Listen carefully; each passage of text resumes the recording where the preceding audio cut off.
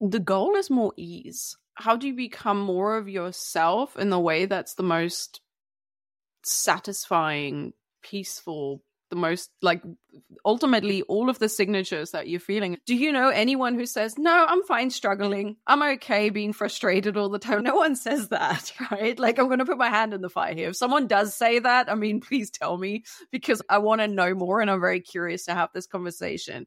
A little bit of struggle is cool, but most of us are working towards having an easeful life. Why else are we saving? Why else are we doing the work that we're doing? It's like ease, pleasure, adventure, all of these beautiful things. The more empowered we are as a human being, the more other people will give themselves permission to empower themselves, right? If we had a world of empowered people, we don't have the problems that we have right now in this day and age. Welcome to today's episode of Unleash Thyself. I am your host, Konstantin Morun, and our guest today is Adina Kroll. Adina is an international business and human design coach, author, and sales expert for visionary entrepreneurs and their teams who are ready to scale their business more sustainably and in line with their unique design. So, prepare yourself for an unforgettable conversation that's sure to leave a lasting impression.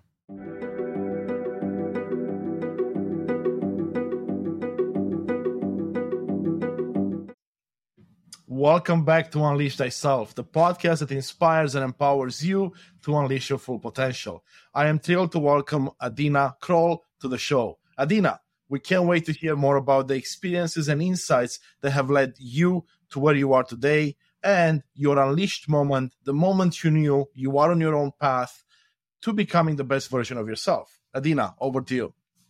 Hi, welcome, and thank you so much for having me. It's a pleasure, Adina. We can't wait to hear more about your journey. I know you have a fascinating one where, much like a few of us, you're moving from the tech world, from the IT world, into more of the spiritual world where you can follow your heart, that you can follow your actual purpose in life. So can you tell us more about your journey and what it started and kind of when you had that aha moment that it's time to move to something else? Oh God, how much time have you got? I'm actually going to start very quickly in my school years because I think that that's very, very important to understand for me. I was one of these kids that never knew what I wanted to do with the rest of my life. And I am a perpetual, like, if I say that something takes 3 hours, it'll take 3 hours. If I say that something takes 10 years, it'll take 10 years. Like, that's literally me if I don't set a deadline. But obviously, as a 19-year-old, you're not very aware that that's how you're working. And so my 12 years at school were literally that. I was not preparing to go into a job. And I was just like, oh, Christ, what do I do? And coming from a very traditional German background, my parents were like, okay, you're going to be a lawyer, a doctor, a policewoman, the typical stuff.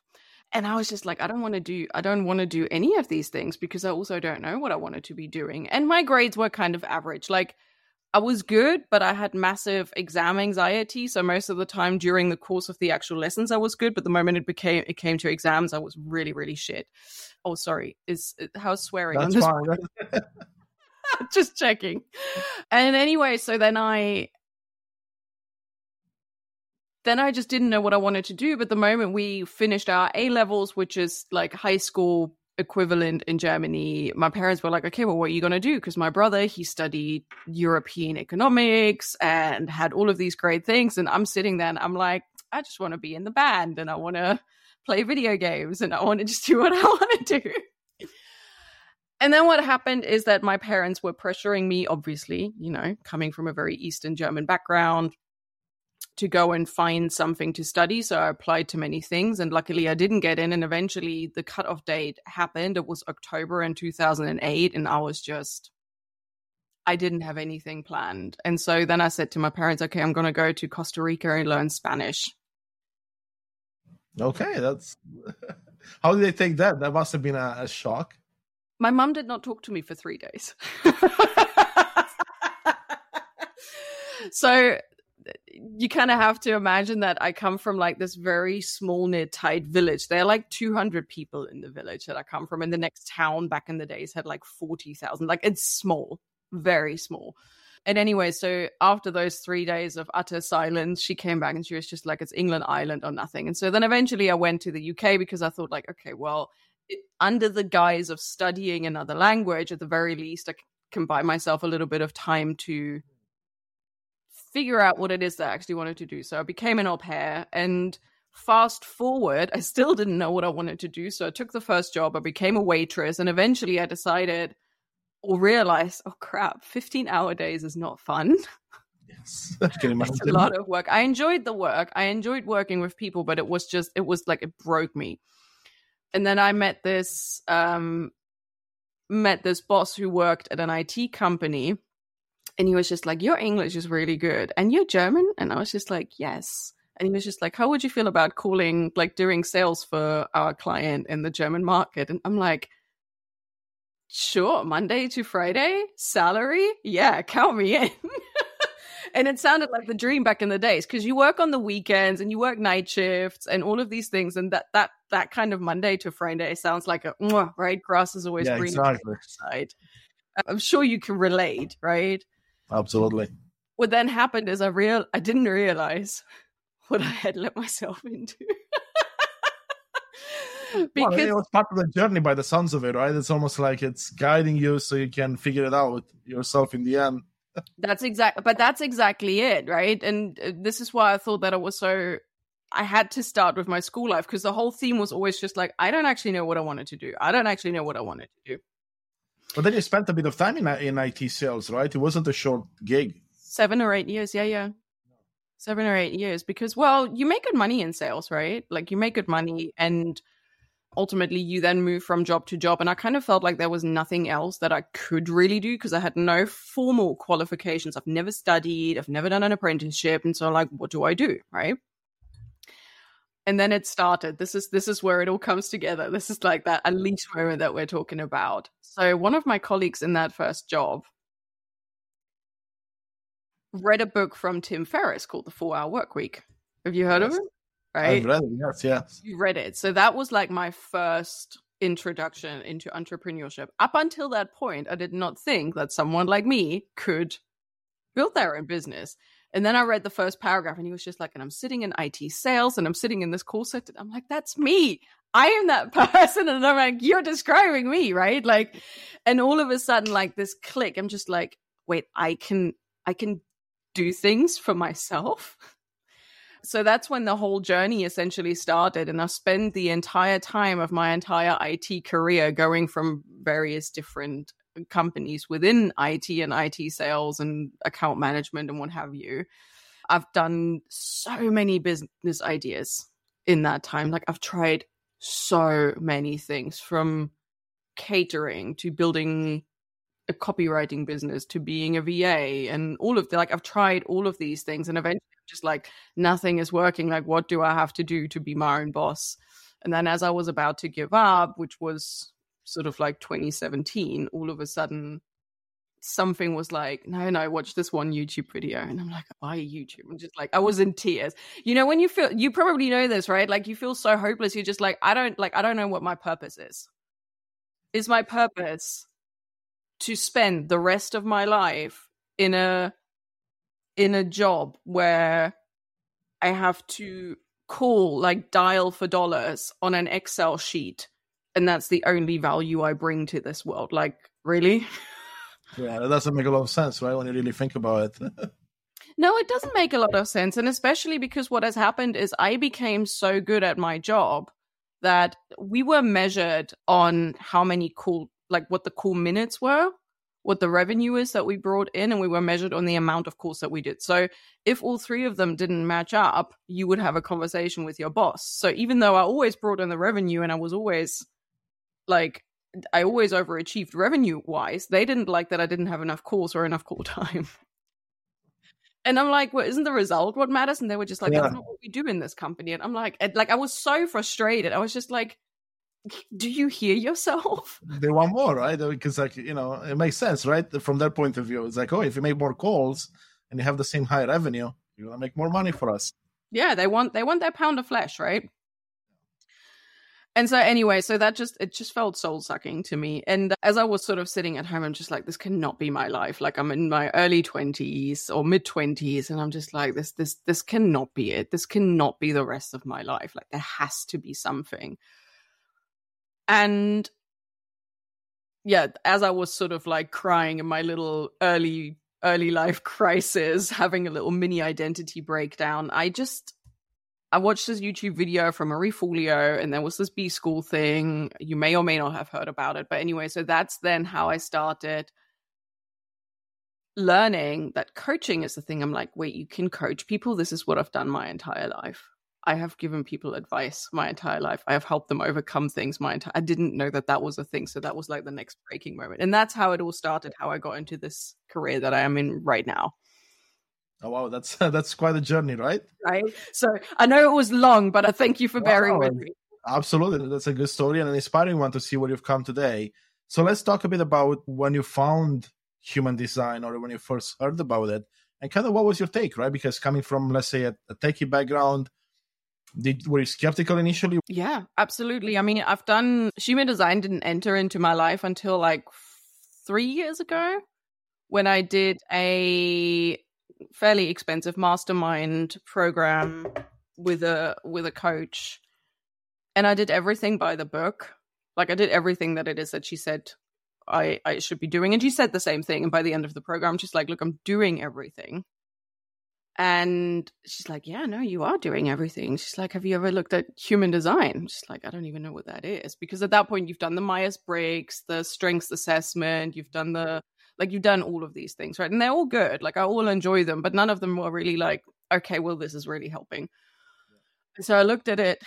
I put in my information, my birth information and all of these things. And I found out that I'm a projector. So I got back to her and I was just like, well, it says I'm a projector. She was just like, well, yeah, then of course none of these things would work for you. And I'm like, what? Why was that the case? Why would those things not work for a projector in this example? And I know we have to introduce that concept. I'm just curious why she said that or why you believed her, actually. It was not so much that I believed her in the beginning. I was just like, I was frustrated because, when you're really trying and you're doing everything that everyone else is doing, but you're not seeing the same results. Yes. The first thing that you do is very human, is to point the fingers back at you. And it's just like, well, I must be the problem. I must be the reason. I'm not meant to be doing this. I'm the failure, right? And I'm just like, well, clearly. And so you take certain things for face value. And the moment someone presents you with an answer, it's just like, well, I guess that must be it. And because I'm a projector means that therefore I can't, right? So I took it like I was very bitter about it in the beginning. And I was just like, fine, whatever, baby, I'm not meant to be doing this. And so it'll make a little bit more sense when we actually talk about the types a little bit later. We can wait to introduce those and then maybe we'll circle back to this part of the story. Mm-hmm. So, okay, before we jump into human design, what it is, and talking about the types, one last question I would say. So, you had this moment with the mastermind lady, or the masterclass you took. What happened next? So how did it take you from going to like, oh, you are a projector, to being like, you know what, this is something I should look into further and deeper? And then you had your aha moments of like, this might make sense.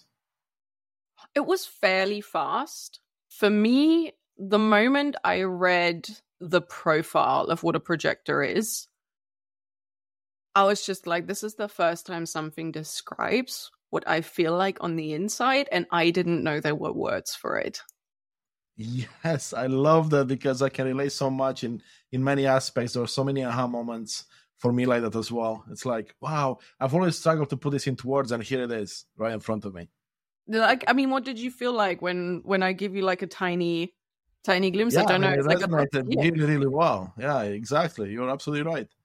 And I had similar moments with some astrology components, and I'm a techie guy as well, right? So I'm very skeptical by nature, but I'm open-minded, right? So if someone feels too good to be just a coincidence, then there might be more to it, right? So then you can do a bit of your own research, right? You don't have to trust, me or you or anyone really. Just do your own research and see what fits. But anyway, so tell us a bit about human design then. How do you see it? How do you explain it to people?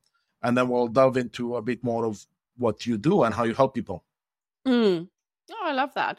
Think of Well, we understand that on a biological basis, everyone has a very different DNA, right?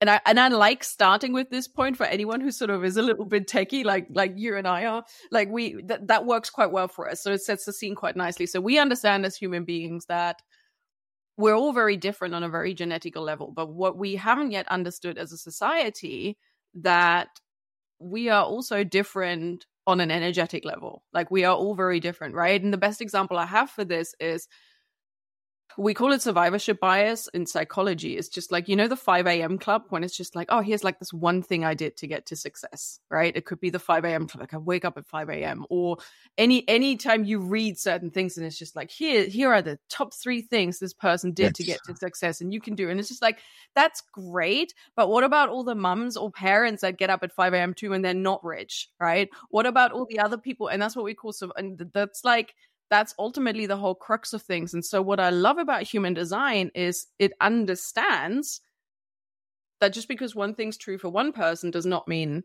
it's true for everyone else in the same capacity. And so think of human design as your energetic map, right? Your energetic DNA, how you are designed to best move through this world, how you are best designed to achieve flow, how you get inspired, how, like, what your access to willpower is, all of these beautiful things, and also how people relate to you and how you relate to other people.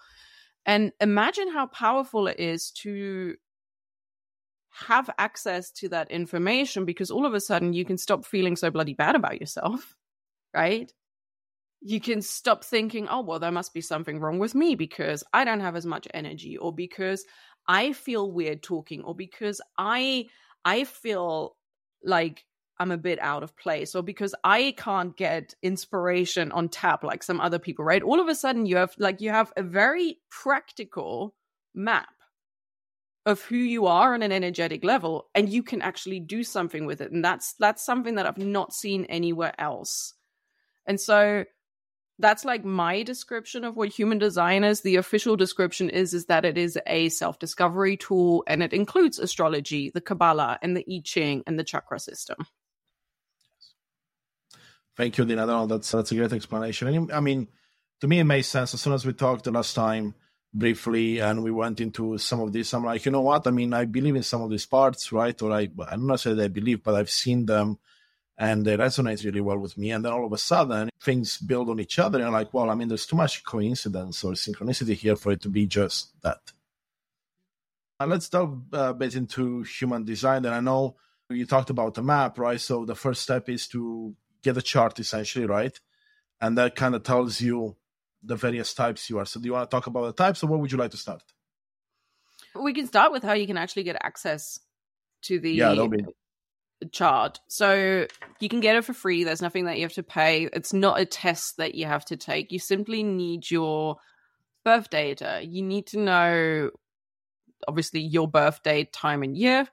You need to know where you've been born and obviously in what time. Now, if you have that information, you just put that in and it generates a very difficult looking graph, but in the beginning, you just need the little keynotes at the top, right? And it says what your type is, and then it will say one of 5 things, which is either you're a manifestor, a generator, a manifesting generator, a projector, or a reflector, right? So it will say one of these 5 things. You can't do anything with that information yet because now it gets time to research. It's a very complex system, but it gets really fun when you start looking into it, right? But it's free. You can look it up.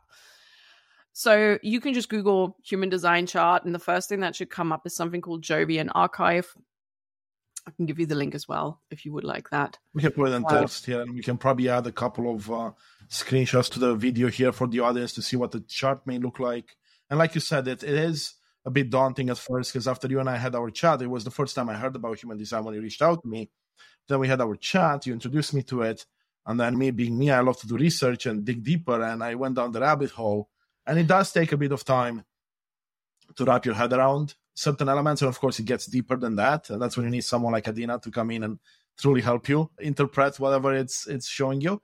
But anyway, so let's go back to what you're saying. So you go to the website, you get your chart, and then what? So then you can start, so you can do a little bit of selfless study, pretty much like what you're doing. And so there are some key components that are like tip of the iceberg, but that you can research very easily yourself. And that is literally the type. It will say it in the keynote. So when you generate the PDF, it will literally say type, double dots, and then what it is. So you can't you can't miss it. What you want is the type. Your profile is something that's important, but I don't think we'll get into that today. But anything is Googleable. Like you can Google all of these things. And then also what your strategy is and your authority, right? So in a nutshell, before I get sort of into the types, what human design does, it helps us. How do we as people make decisions? Right? So how do we know what is actually correct for us? Because what society has done really, really well is to teach us that we should trust other people more than we should trust ourselves.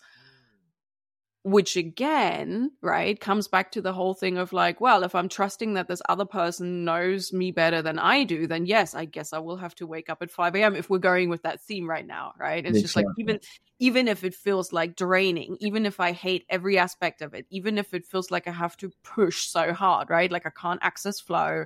And maybe you're a night owl, right? So having to then force yourself to wake up at 5 a.m. to see some success is like, why would you? Okay. And so what strategy and authorities do, and again, you can research those, and they take time. Like once you start this, you're going to practice it on a daily basis anyway, so you can start feeling what it's like for you.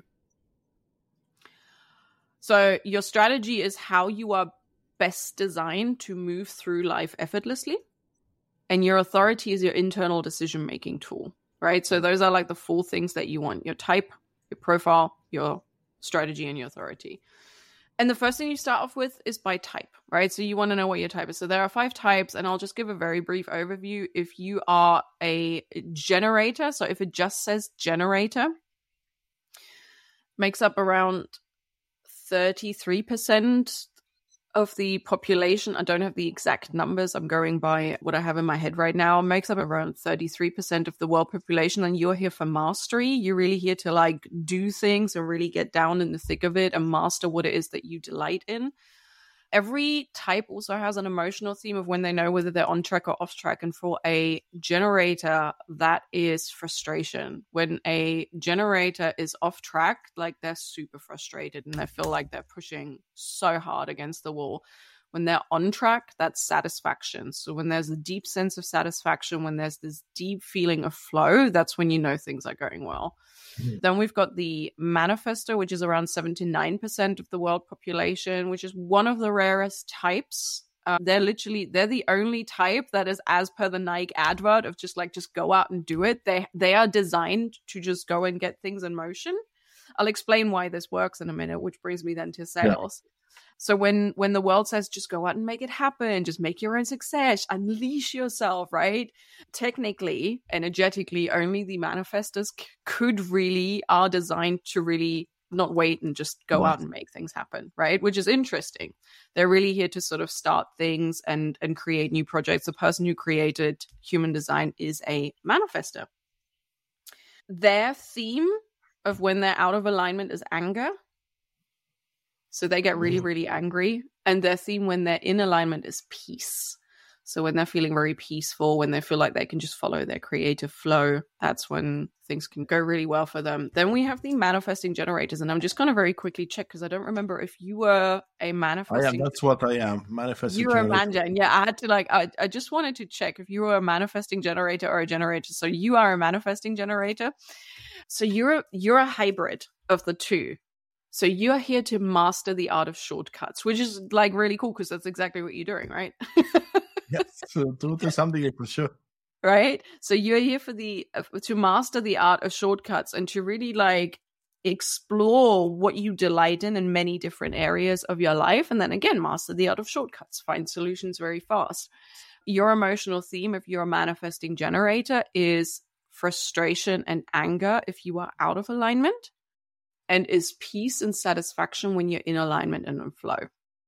Right? That part resonates 100%, right? Like I can definitely see myself in both of those sides. I'm sure as many other people do, but yes, definitely 100% resonates that part. Yeah.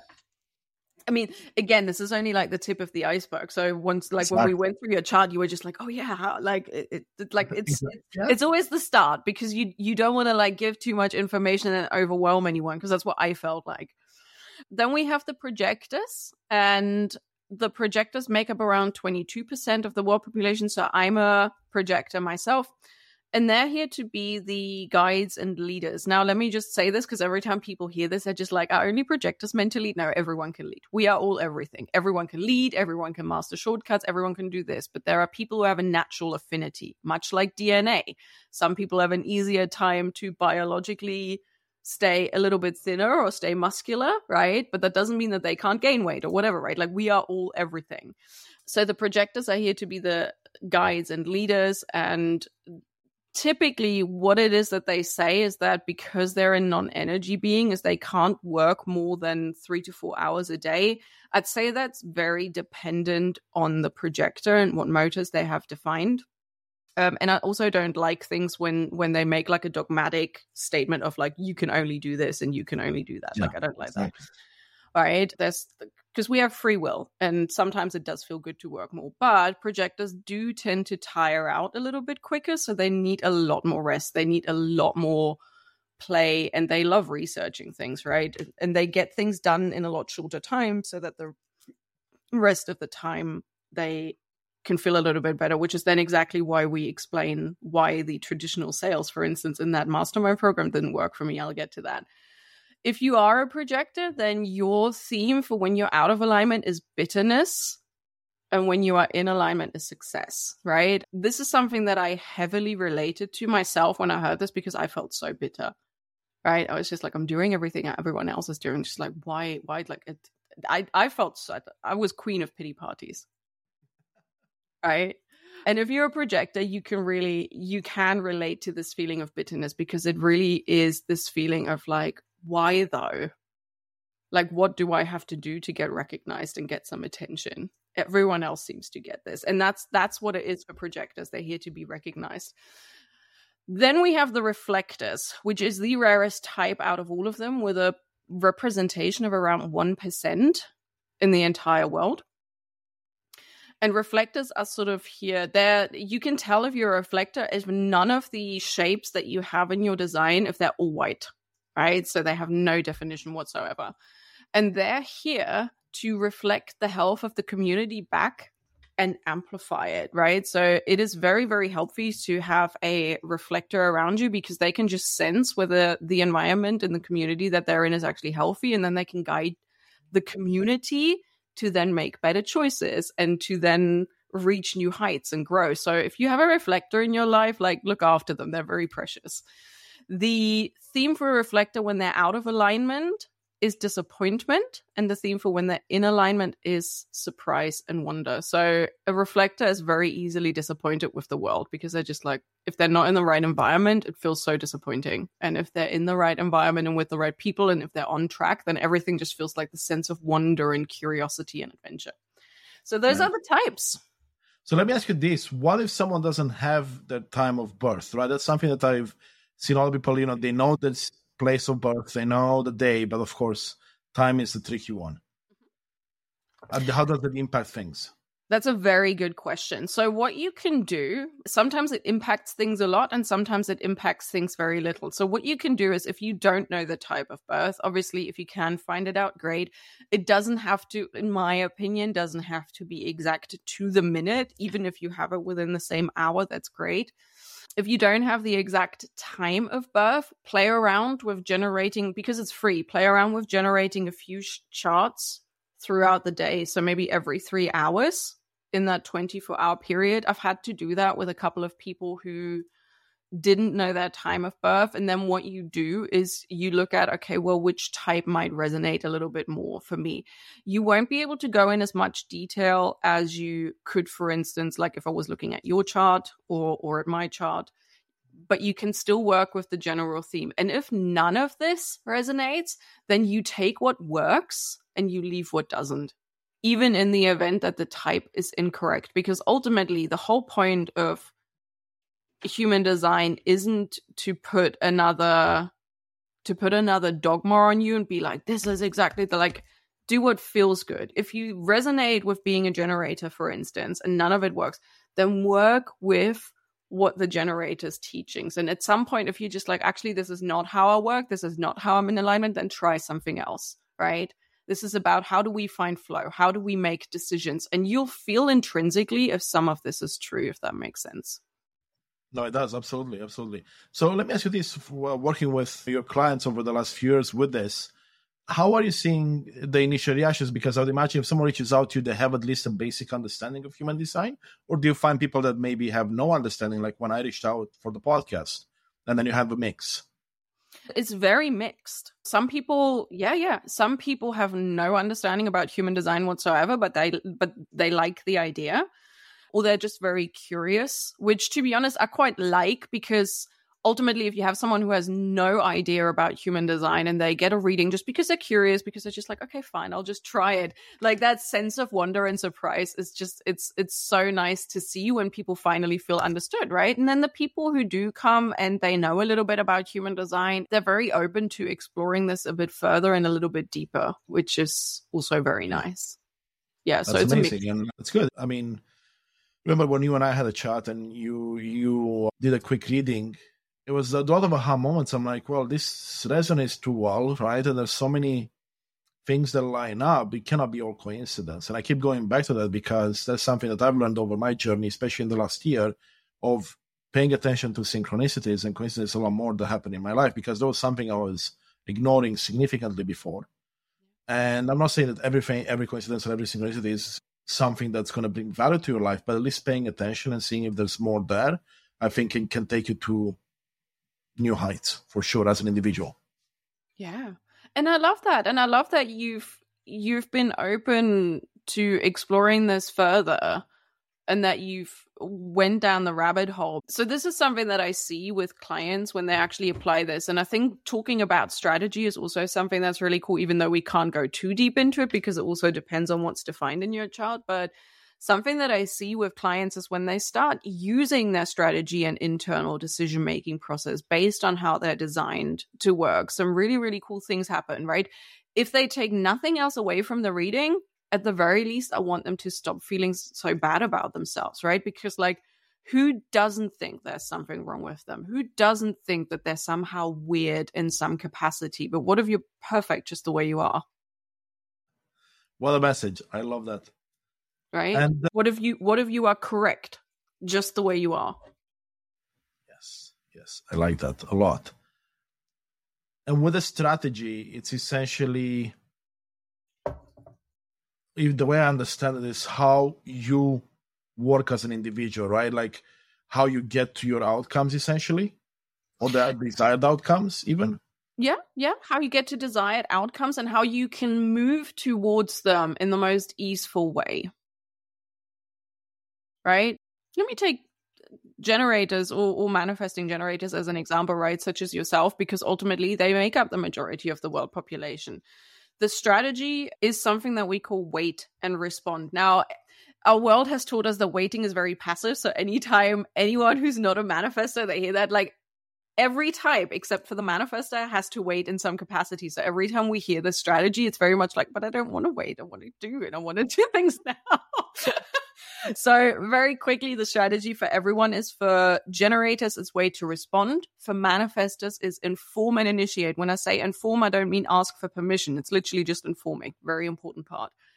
Manifesting generators, being a hybrid, your strategy is to wait and respond, and then you can inform, not ask for permission, and initiate, right? So once you've responded correctly.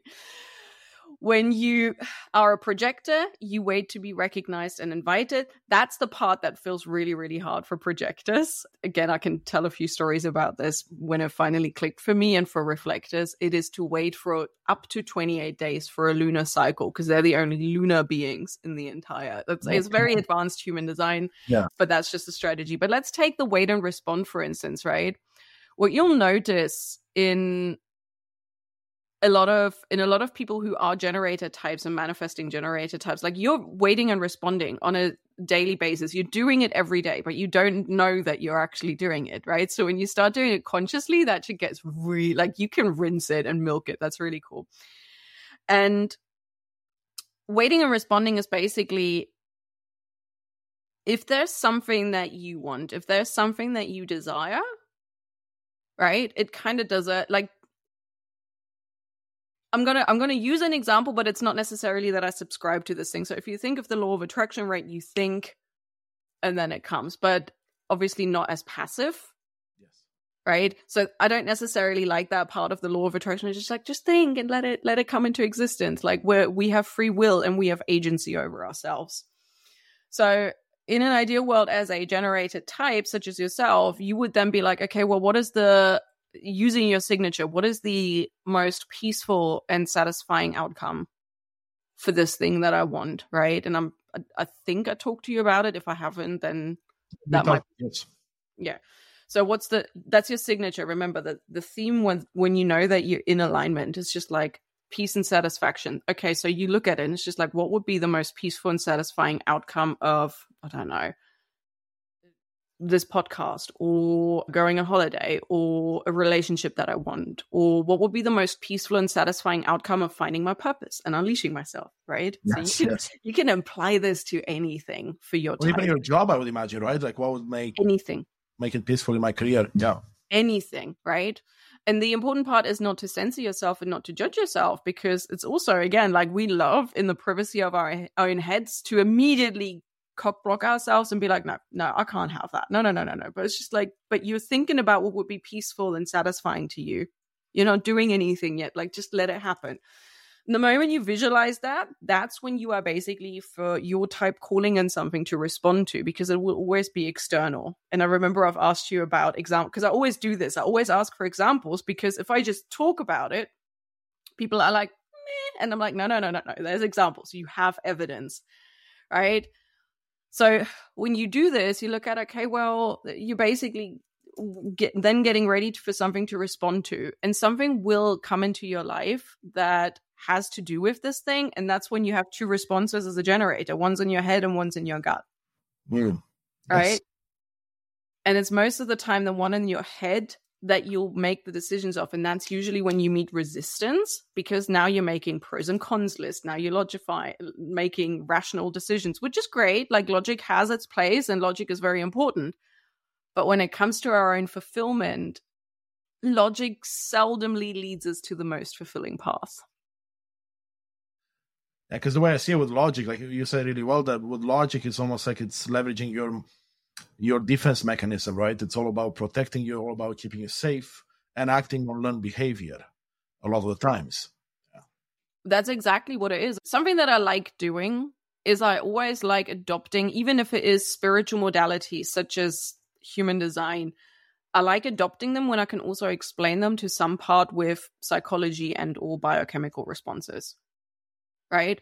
And in this case, based on the work that I have done, having studied NLP extensively, I can see how our beliefs, NLP being neuro-linguistic programming, I can see how the beliefs that we have created around ourselves, and you can see this in the chart where some of these beliefs might originate, right? But how these beliefs are shaping our actions, how these beliefs are shaping the reality that we're seeing around ourselves. So take, for instance, when you have a very frustrated generator who's only pushing and pushing and pushing, their response to that frustration will very likely, based on how society has conditioned us, always be more work.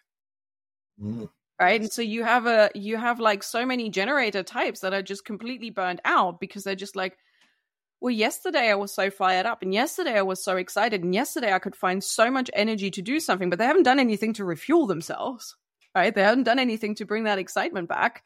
And so they respond to that frustration that they're innately feeling, that theme, that emotional theme that shows them that they're a little bit out of alignment, with more work, right? And then you keep doing this and your body gives in at some point.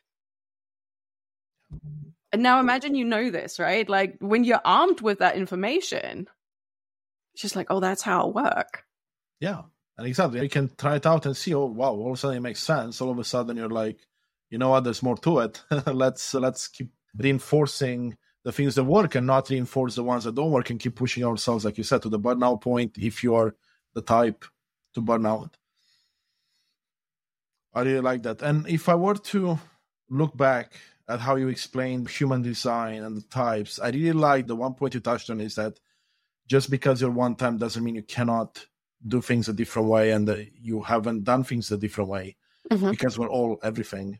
I love that message and I resonate with that. And I could also imagine from your experience, maybe you can tell us a bit more how conditioning and culture and environment has shaped people in something they're not, and how hard it is for certain people to come out of whatever they were conditioned in to truly be themselves. Because I would imagine some people you work with are harder, not necessarily to convince, but to allow them to give themselves permission to feel that there's something more than just what they were conditioned. It's a great question, and I absolutely love this. So let me see that I can get them in order right now, the questions. Well, it might be too many questions, right? We can do just one. Sorry, sometimes my brain gets in the way, and I was like, okay, let me share my full thoughts. But no, sorry, go ahead, Adina.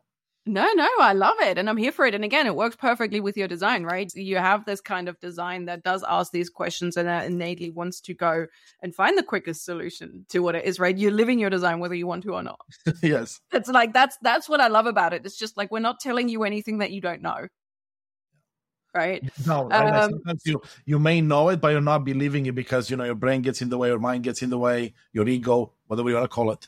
Yeah, absolutely. Exactly, right? Yeah, ego is a term that I use fairly frequently as well, because it's something that even people who aren't familiar with like belief work and psychology and all of these things, like it's something that we can all relate to. So how are people conditioned with culture and how does that kind of relate to I'm going to do a very high level example, and obviously like always bearing in mind that there are exceptions and that there are nuances to these things, right? But the majority of how society has brought us up is that you do the hard work and you reap the results, right? Like you reap the rewards. But if you think about it, there are very many hardworking people out there who are not reaping the quote unquote results that are being advertised. And if we look at how capitalism and marketing has worked so far, like you can look at any ad that is out there at the moment, it's always just like, here's what you don't have. But if you have this thing, you'll be a better person. You'll be happier. That's how ultimately like the general marketing works, right? Again, not every marketing is like this. Again, bear in mind that there are exceptions, but it's very often like, oh, are you feeling down? Here, have this pill, have this holiday, have this thing. Oh, you need more leads. Here's this course that we can do. Oh, do you not know what your purpose is? Well, guess what? Here's this program, right? Do you see what I'm saying? It's just like, it's always like, here's what you're not being, here's what you're lacking, and here's the missing puzzle piece, right? So I'm being very sinister with how I put it out. Obviously, it's not always this sinister and people aren't going out there to hurt you. But I mean, like there are very big companies that are studying the psychology of how we work. I mean, if you look at McDonald's, the food that you are seeing on screen is designed to make you hungry, right? Yes. Like there are literal people out there who are looking at how can we get people to buy this, right? Everything is engineered to make you buy more, right? Whether some of it is ethical or not is beside the question, but there's this, right? And so you have this whole culture and this whole society that is telling you indirectly already, you're not enough unless you have this thing. You're not good looking unless you buy this thing. You're worth it. So go and buy this beauty product, right? Like, do you see? And so this whole, like, already indirectly, you're being told that you as you are, you're not good enough. So you have to buy more, right? Then you have the quote unquote problem of how you're then being brought up, right? Parents, teachers, government, bosses, and you're sort of being from school already. School system is a whole conversation that comes like there's a thorn in my eye. I would love to change the entire school system if I could, because what of the current school system are you actually using, right? You are being taught to be the most productive person so that they can place you into a job where you can perform well. But none of it is actually teaching you how do you make decisions for yourself? How can you actually solve problems really, really well? Like you're taught to, how do you retain information and how can we teach you that information is good enough for us? Yeah, exactly. And how to be a cog in the wheel, essentially, almost, right? Exactly, right?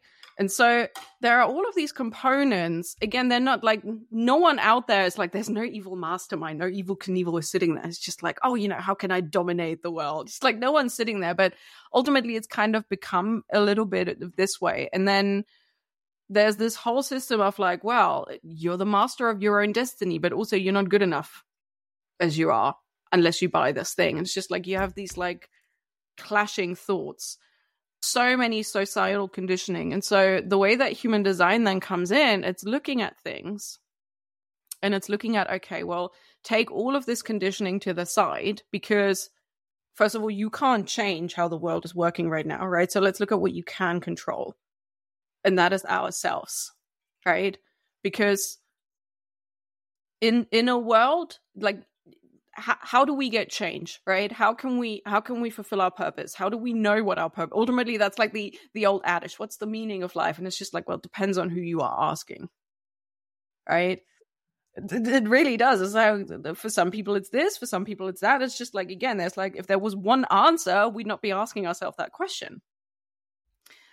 And so again, then human design looks at these things and it's just like, forget everyone else for a moment. If you want to enact change, the only tangible control you have is over yourself. And so how do you start controlling yourself? Is by knowing thyself.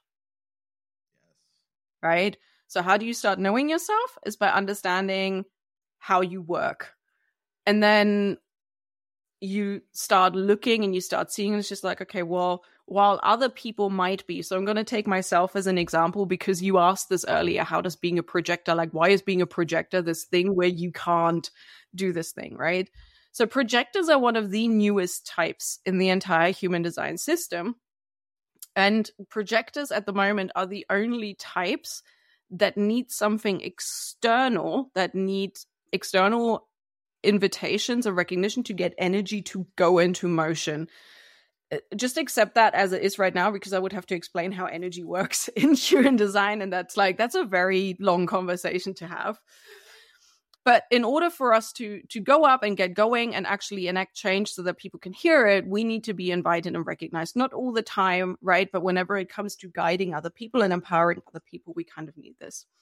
And so if we look at it, I was in this mastermind and I was in this mentorship to grow my business and attract more leads and like grow in sales and have more impact, right? And what it is that we've learned in a nutshell, again, the information of how you grow your business and how you get more leads and more sales is ultimately is the same everywhere. It's just like you have something to offer, you go and share it with people, and you make some sales, right?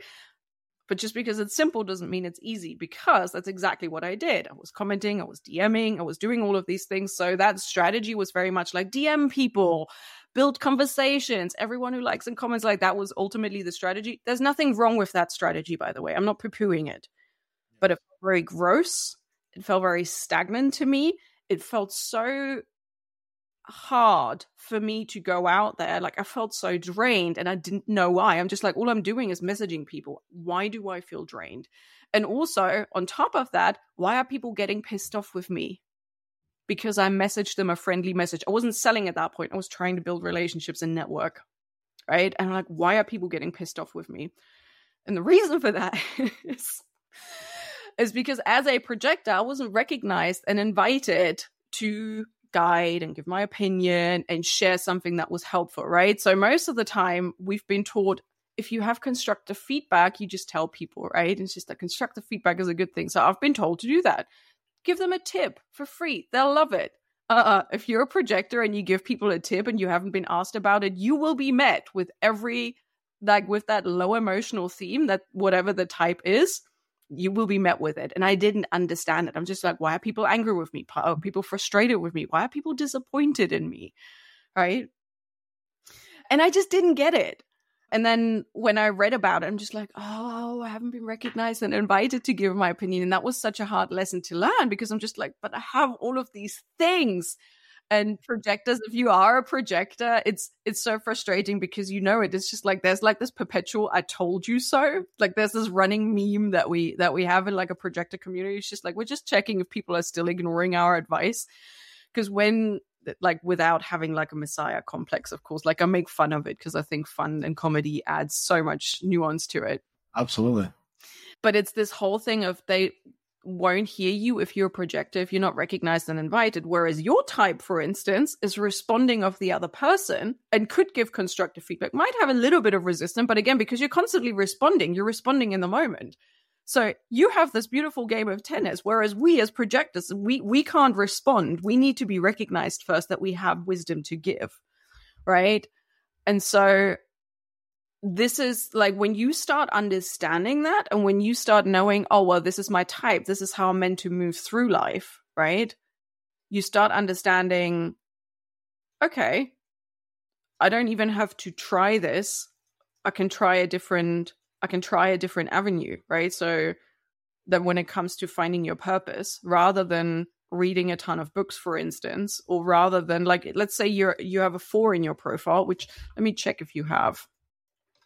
You do not have a 4 in your profile, but if you had a 4 in your profile, right, you do very well with in-person events.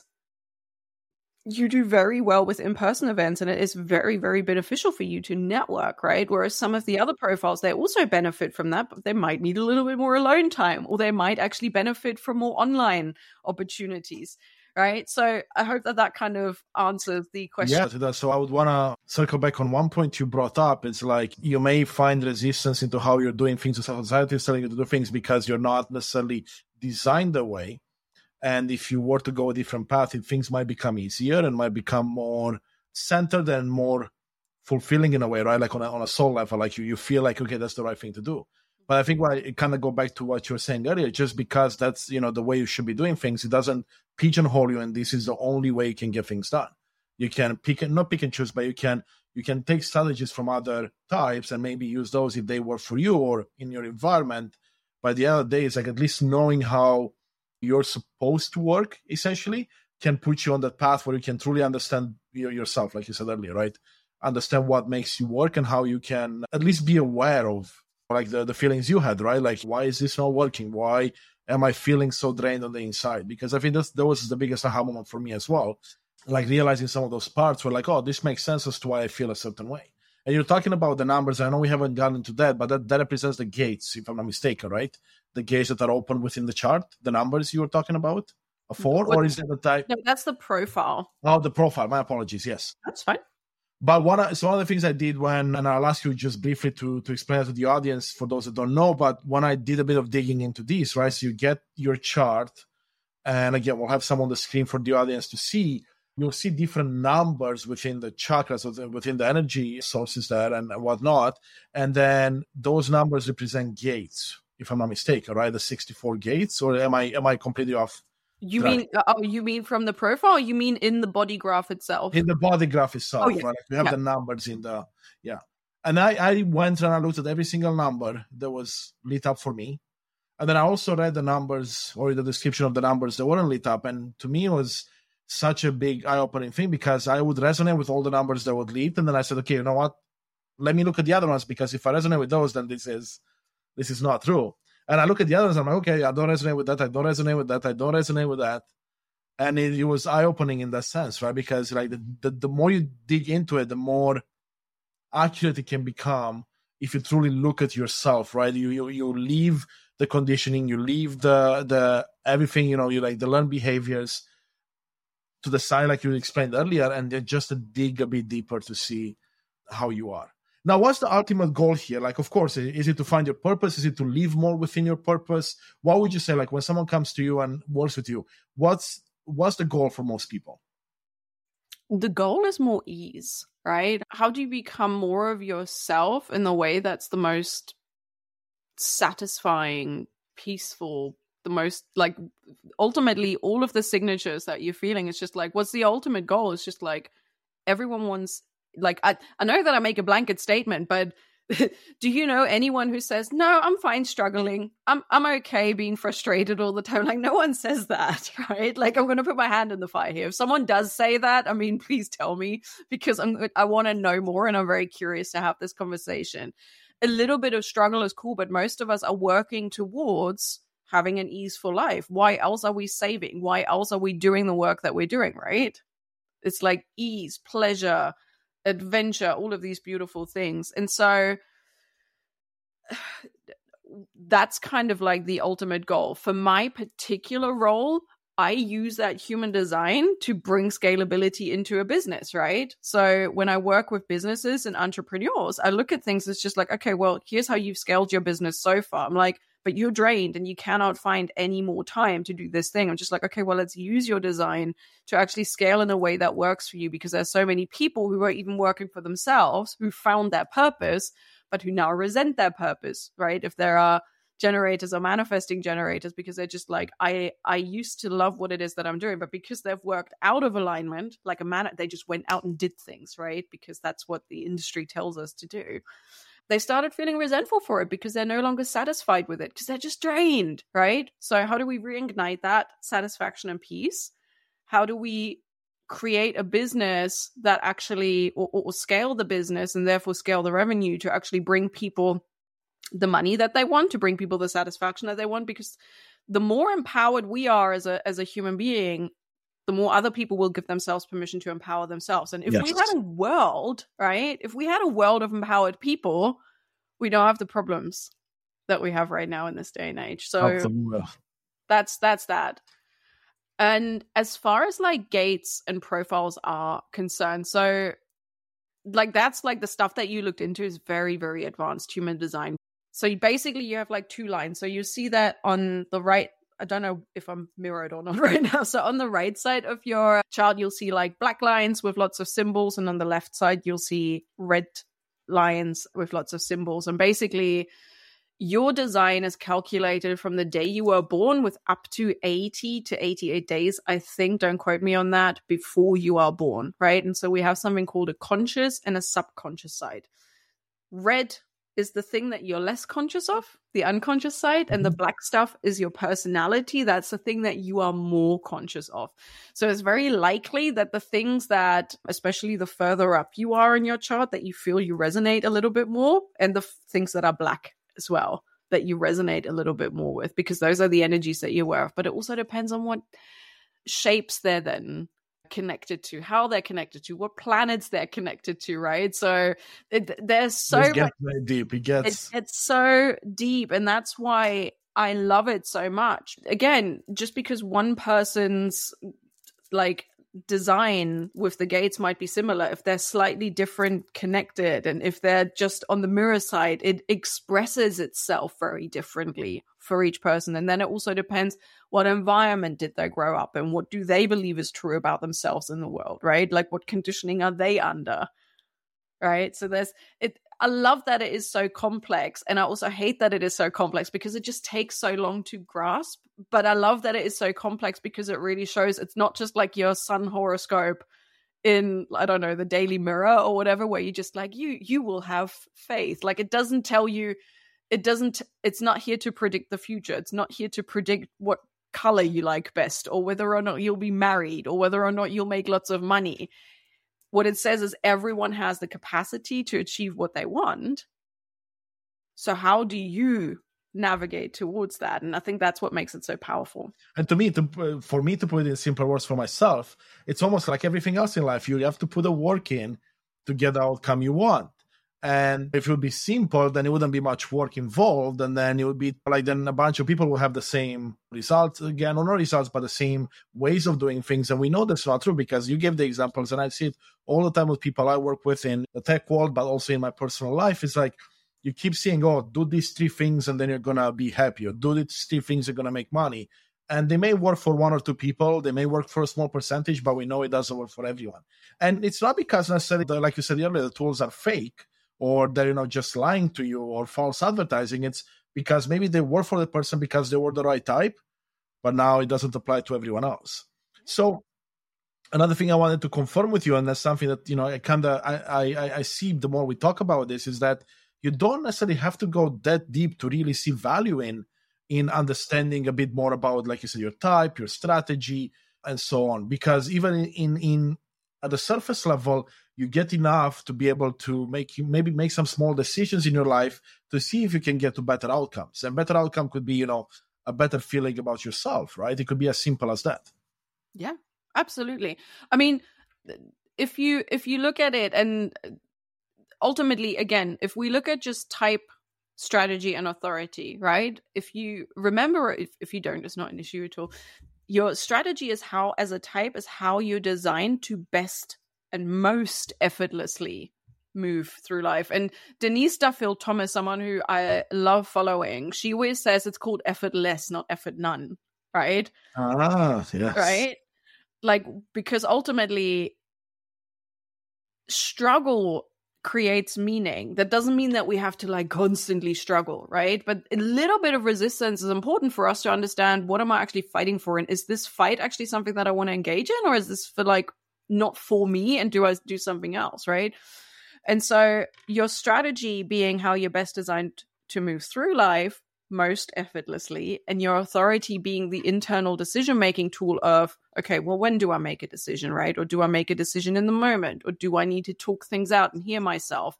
Is it willpower that gives me my decision-making? And so, yes, if you, quote unquote, were just to use your strategy and authority, a lot of things will fall into place for you, because you automatically engage in the things that you will fall into, right? So if you look at your design and you see the first two symbols, so there's a circle with a dot on each side, one on the red and one on the black, and then there is a circle with a cross. So the circle with the dot is the sun, the circle with the cross is the earth. So this is where the astrology part comes in. And then each of the gates, that's what makes up your incarnation cross, which is essentially what you're here for. That's like Karen Curry Parker says, that's like the storyline, the mythos behind who you are as a person, right? So was that character and the role that you're playing? That's like the whole storyline, the mythos behind it. And so if you think about it that way, in a very loose sense, that's what you would potentially consider your purpose, right? Your sun, what you're here to put out into the world, and the earth is how you ground yourself into that so that you can put it out into the world. But that will automatically align if you correctly respond to, let's say you are what we call a sacral generator, which are you? You are an emotional, which we can very quickly go into, I guess. So that's an authority. So half the world population are emotional. We're not here to be, like, I'm emotional as well. We're not here to be spontaneous. Like, we're here to wait out our emotional wave and then figure out, okay, well, now is the time to make decisions, right? Imagine you just know that part with your strategy and authority. So rather than being spontaneous and being like, yes, I'll agree to come to that party, or yes, I'll agree to move, or yes, I'll agree to take this new job. You're just like, okay, well, let me sleep on it for 24 hours to wait out whether I still feel a yes in my high, whether I feel a yes in my neutral, or whether I feel less when I'm sad. Right? Because everyone who has an emotional authority, like, we know we've agreed to some stuff when we felt emotionally high, and then an hour or two later we're like, oh God, what have I just done? And that's a part that I resonate with a lot when you explained it to me last time, and I was sitting with myself and I'm like, well, that explains a lot of things. Because I'll make decision big in the moment because I am impulsive, be it because of learned behaviors or because of my nature. And then I'll be like, why did I do that? Yeah. Right. And then things just felt a little bit more like, sometimes they can feel stagnant because of it, or sometimes you'll meet different resistance and obstacles when actually, had you waited, like, your emotional authority then tells you when to make a decision. Had you waited a little bit, other components would have fallen into place, or something else would have presented itself that would have been a little bit more in line with what you're actually here to be doing, exactly, and what feels most satisfying and peaceful. And I think one thing that I read, and maybe just to add more context to the audience, is that cycle, right? The ups and downs, and allowing it to get to a point where we feel comfortable with a decision. A, it's not the same for everyone, right? The cycle could be longer or shorter for people. And B, it doesn't necessarily give you like an 100% yes or no, right? It's like it gets you to a certain point, like an 80%, and that's usually good enough. Am I for emotional, yes, you nailed it. Yeah, absolutely. Yeah. For emotional, if in your keynotes, if you're listening to this, if in your keynotes it says you have an emotional authority, again, half the world population have this, you're never going to be 100% certain. Like, just like you said, if you get to 80%, that's a yes, right? Because emotions aren't logical. Emotions aren't like this or nothing. Emotions are very fluid. Yeah, so Thomas, would you recall that to essentially, if you're emotional, like, you have to listen to your gut feeling, you have to listen to your intuition. It's almost like it comes to you in a non-verbal way, of course. And you just feel it's right or you feel it's wrong. But I love that you bring that up. It's like, I love to, because again, not everyone has a gut feeling. I don't have a gut feeling. Only generated types can have a gut feeling. Huh. Which is right. So when you start noticing it, it's just like everyone's just like, oh, just listen to your gut. And I'm like, I remember for the longest time, I'm just like, I never feel what they talk about, but I guess this thing that I am feeling is this thing, but it never felt like that. And people were always saying like, what is your gut telling you to do? And like for me, my what I would call secondary authority is splenic, and splenic is just like a very quick in the moment knowing. And I'm like, I guess that's my gut feeling, but now I understand it's not, right? So everyone has different authorities. So yeah, with the emotional, like let's do it very quick. So emotional is you wait out your wave, right? Your emotional wave is if you are in a high, then it's very likely you say yes to everything, right? If you're in a low, it's very likely you say no to everything. If you're neutral, you're kind of neutral, right? And so you want to wave out all of these emotions to see, is it yes in all three of them or not? And if it's not, you wait a little bit longer. So ideally you want to buy yourself as much time as you can. Ideally 24 hours just to feel it out. But obviously that's not always feasible for everything, especially if you're just like, hey, do you want to go out tonight? You're not going to be like, sorry, can I sleep on it? Like that's how it makes sense. Like, let's be realistic, right? But then you can just be like, yeah, can I get back to you in 10 minutes? Sometimes that's enough, right? Because then we're allowing ourselves to feel a bit. Then there's sacral. The sacrals are what your traditional gut feelings are. So you also, for your particular design, you also have access to sacral authority, which means that you can respond in the moment, which is what sacral authorities are here to do. You respond with your gut in the moment. That's what sacral authorities are here to do. And you as a generator type naturally have access to that. And then your emotional authority tells you when to act on it. So if your gut in the moment says yes, but you're an emotional authority, your emotional authority can be like, yep, confirmed. Now is go time. Yeah. Right? It's really cool. It's funny you mentioned that because I had a couple of scenarios that come up more recently for me, and I allowed myself more time to think on it. Like exactly what you said, sleep on it. Not necessarily because of 100% of human design, but the thought was in my mind, and I'm like, you know what? Let's not make rash decisions anymore because these are some bigger decisions, right? And it can dictate my path. Let's sleep on it. Let's put it off for 12 hours, 24 hours, whatever the case might be. And because in the moment, like exactly the example you gave, I had a gut feeling I need to do this. Yeah. Then I'm like, oof, it's a lot of time investment, resource investment. Okay, let's wait on it. Let's sleep on it. And then again, to reiterate what you just said, it was like I got confirmation more or less. It wasn't 100%, but it was 90%. Like it was very close to me. I'm like, okay, you know what? I still have the same feeling the next day. I still feel good at moving forward. This I'm going to act on it. I love that, and I love that you give that example because imagine what had happened if you had said yes in the moment. Well, in this one, I would wonder. So if I said yes, I would doubt myself, right? Probably. But if he was, because he was. So here's, I guess, a good follow-up question for you. So let's say I say yes in the moment, because I'm not following this emotional response way. And it works out good because it's meant for me to do that thing, or it was my choice to do it, but it aligned with everything I did. But then there were some that I say yes in the moment and don't align, right? So it's almost like a 50-50 or whatever the percentage might be. So maybe for some people, they'll be like, well, sometimes it works, sometimes it doesn't. But I guess allowing the emotional roller coaster essentially to do its thing, you now can get that 50-50 to maybe an 80-20, right? Or like a 90-10. In getting the right answer all the time.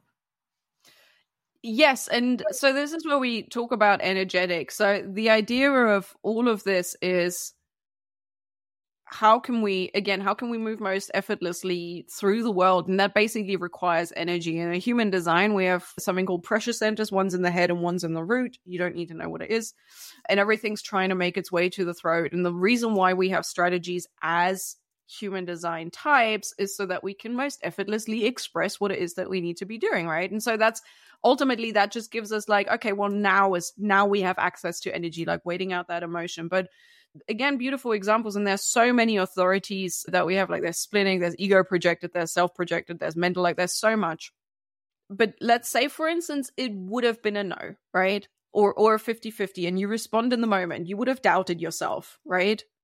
And like you would have put a lot of mental pressure on yourself, and you may have sabotaged yourself because you haven't had the right energy and whatever, right? And then what sometimes happens is, if I take client examples, for instance, like you want to make certain sales, if they're an emotional authority, but they also have access to the sacral, like that in the moment gut response, and they don't wait for their emotional authority, sometimes then what happens is, when you send an email out of a reaction and you're just like, oh shit, I wish I hadn't sent that. Yes. I wish I had trusted the other person more, right? And so sometimes that happens, and then they sabotage the opportunity altogether because now they've reacted, right? Even though it was the correct thing. Or sometimes if it was a yes, like in your scenario, and it would have been a yes later on, right? Then you've just put yourself under a lot of mental pressure that would have depleted some of your energy. Had you waited, you would have been able to build that energy with excitement. And then you would have had the necessary resources to then spring into action, right? So can I add something to that? Because that's actually really, really nice that you put it like that. Because let's say that example where, let's say before I would act from my gut because I believe something is yes or a no. But then what the doubt would do, like I love the energy comment there, because it would be in the back of my mind throughout the rest of the day, week, month, until the thing was realized, because I would be like, am I doing the right thing or not? And that would take my mental capacity away from doing other things, right? Even if it's just a percentage of it. But because I waited in this example, I never had to second guess myself. Like, I mean, I might second guess myself as this progresses and I go through it, which I think is normal, but I don't have the feeling that I used to have before where I'm like, am I doing the right thing? Am I, like, it's almost like I have, in my case, to explain, it's like I had two compasses and then one said yes, the other one wasn't working yet. And because I waited, now I'm in alignment and I can focus my energy better. And I like that a lot because I haven't thought of it the way, but it makes sense now when we bring it back. Yeah. And it's great that you are able to put it into these narratives, right? Because now you've got evidence that is actually safe for you to do, for you to wait.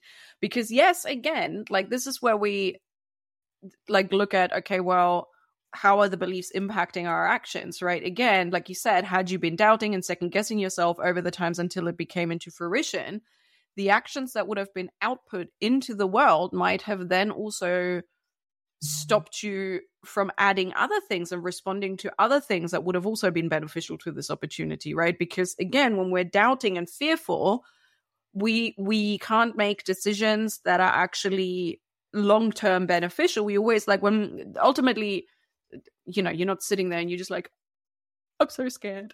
Like, of course you're not going to sit there, right? But when we have fears and when we have doubts, our ego, just like you correctly said, is always trying to keep us safe. And so it will always try and focus on the thing that is the quickest way to safety. And sometimes the quickest way to safety is self-sabotage, right? It's not the best solution. It's just the quickest solution. It's what you know, right? It's what you know deep down and what you've learned when you're in your younger years. And it's from the environment, from the conditioning, culture, parents, school, whatever, you name it. Exactly. Absolutely. There's a lot here to unpack. And I mean, I could talk to you, Adina, all day long. This is all fascinating. But I realize we're a well bit over an hour. I do want to ask you two questions that are unrelated to this, that I like to ask my guests at the end of the podcast. And it has to do with time travel. And with you specifically, I think I know the answers, but I would love to see what you say. And there's no right or wrong answer. Okay. So first is we go back in time 10 years. And you get to meet your younger self, and you can give yourself one piece of advice. Anything. Oh, God, there's so much. But you only do one, right? That's the thing. I know. I'm just like, I'm going to try. Which one do I pick? I'm going to pick the cheesiest one, but it's true for me, is to not worry about what others think. Because that has been crippling for me personally, and that's been sabotaging me personally for such a long time. A lot of my actions back in the days from 10 years ago, like Adina 10 years ago, what was it, 2013, she was doing things to prove herself to other people. And so I was, right? And so that's the thing. Sorry. But yeah, like she was doing things to prove herself to other people and to prove that she was worth it and to prove that she was valuable to other people, which included my purpose, right? So at that point, in 2013, I was still the Adina who was just like, well, other people are telling me that I should be copywriting because I write well, or other people should other people tell me that I'm so valuable when I manage their resources. So like I didn't enjoy any of these things, but I was trying to prove myself when I started all of these little business ideas. And granted, like I wouldn't miss any of them because they gave me the experience of what I know now, right? But yeah, if I would give that advice to 10 years ago me, I would just be like don't just do what you want to do. Sounds really cheesy. Love that. No, I mean, it may or may not, but I resonate with that 100% myself, right? I was doing that as well, and I think that's part of conditioning, right? That's part of the things you learn as you grow up. And I would imagine a lot of the people in the audience will resonate with that. And if you're in the spot where you are giving your power away to others, right? If you're always trying to prove it to others, just take a step back, maybe listen to some of the parts we talked about and see if you can give yourself permission to do the things you want to do and kind of step up for yourself, essentially. And I love that, Adina. The second part of that is we go back into the future now. So 10 years beyond this point, right? So 2033 instead, you see all the amazing things and all the amazing people you've helped, how your business has blossomed. But you get to have a 15-minute mentoring session with your older self. What's one piece of insight or advice that you would want to bring back with you? I've actually recently done that exercise. I love doing future self visualizations. I do them with my clients a lot as well because they're so powerful. More exposure for me, right? Talking about and sort of spreading that awareness of how can you empower yourself more. So essentially what we're already doing. So this is like this whole thing came out of a future self visualization that I did. It's just like, what does future me do, right? Because the more people know about this, the more people know like, oh, I'm not broken. Yes. Like I'm correct. I am perfect the way that I am. Okay, well now I can just do me and I can accept other people for who they are, right? So also judgment removes itself when we start doing that, which is beautiful. And then we start feeling bad. So like, again, maybe a cop-out answer, but it's like, that's it. More exposure. There is no right answer, right? And you answered it brilliantly because it's all about inspiring and empowering people to know that, A, they're not alone in feeling the way you described and, the way they feel, not just the way you described, but also the other ways that they feel. And then there's also other people like them. And there are other answers out there than just your status quo, right? Like following the mentality that you got to buy more and you got to climb the corporate ladder. Those are all great and they can work for certain people, but maybe you can find more meaning in your work or whatever you want to do in life, right? So I really like that message because, just step back, understand you're not alone, and then go from there. Yes. Now, before we conclude here, is there anything else that you want to add or anything else that we haven't touched on that you believe the audience would, could benefit from? And I know there's a lot of things, but anything in particular that speaks to you? I think if anything, like I know that this conversation can be incredibly it can be so interesting, but also overwhelming to take all of this information in, just to not rush the process, right? Like if there are some things that I know people who don't resonate with their type whatsoever, sometimes because they're heavily conditioned to act out of a different type, right? Which is I've seen this. And then other times, again, let's not forget, human design isn't a dogma. If your birth time is wrong, I've had this sometimes when it's just the parents thought that they were born on one, my mom does this a lot. She always mixes up my brothers and my birth time. And had I not checked, I would have had my brother's birth time and I would have been a manifestor according to that birth time because she keeps mixing them up, right? That humans make mistakes. So if you don't resonate with something, it's okay. It's not a dogma. Take what works and leave what doesn't. You don't have to apply everything, but just allow yourself to curiosity and playfulness, I think, is what I'm trying to say. There's no shoulds. The best thing you can do is just be curious and be playful and have some fun doing it rather than being another tick box of oh, I'm a manifestor or I'm a generator and I have to do this. Just if something else works for you, great, go and do more of that. Yeah. From what I see in my personal life and in the people I've worked with in my professional life, either through business or mentoring, is this idea that it needs to be rigid. It needs to be if it doesn't check these 10 boxes, then it's wrong. And I really like your message that that's not really the case. I mean, some things you want to be rigid with, some things may require that, and for some people, but majority of us, again, have an open mind, see what resonates with you, if it makes sense, do more research, apply more, talk to Adina, talk to other people that you look up to, and then find the information, right? Don't depend on everyone else to give you that. Do your own research, right? Put in the work. Yeah. Yeah. Okay. Love that. Well, amazing, Adina. Well, I want to thank you so much for your time today. It was a pleasure talking to you. If someone wants to learn more about you or talk to you, how can they find you? They can find me hanging out a lot on Instagram. So I'll share the links. It's at Adina Kroll. Instagram is where I share a lot of like short form content that's very easily to digest when it comes to business scaling and human design. I do hang out on Facebook as well. So you can also find me under Adina Kroll or on my website where you can book anything that you want to book or just book a call, and I'll create a little coupon for your audience if anyone wants to, specifically for your audience, if anyone wants to book a human design reading, and the coupon will be called Unleash. So that can be used for $100 off if that is what they respond to or what they would Exactly. like. Absolutely. See if they want to dig deeper.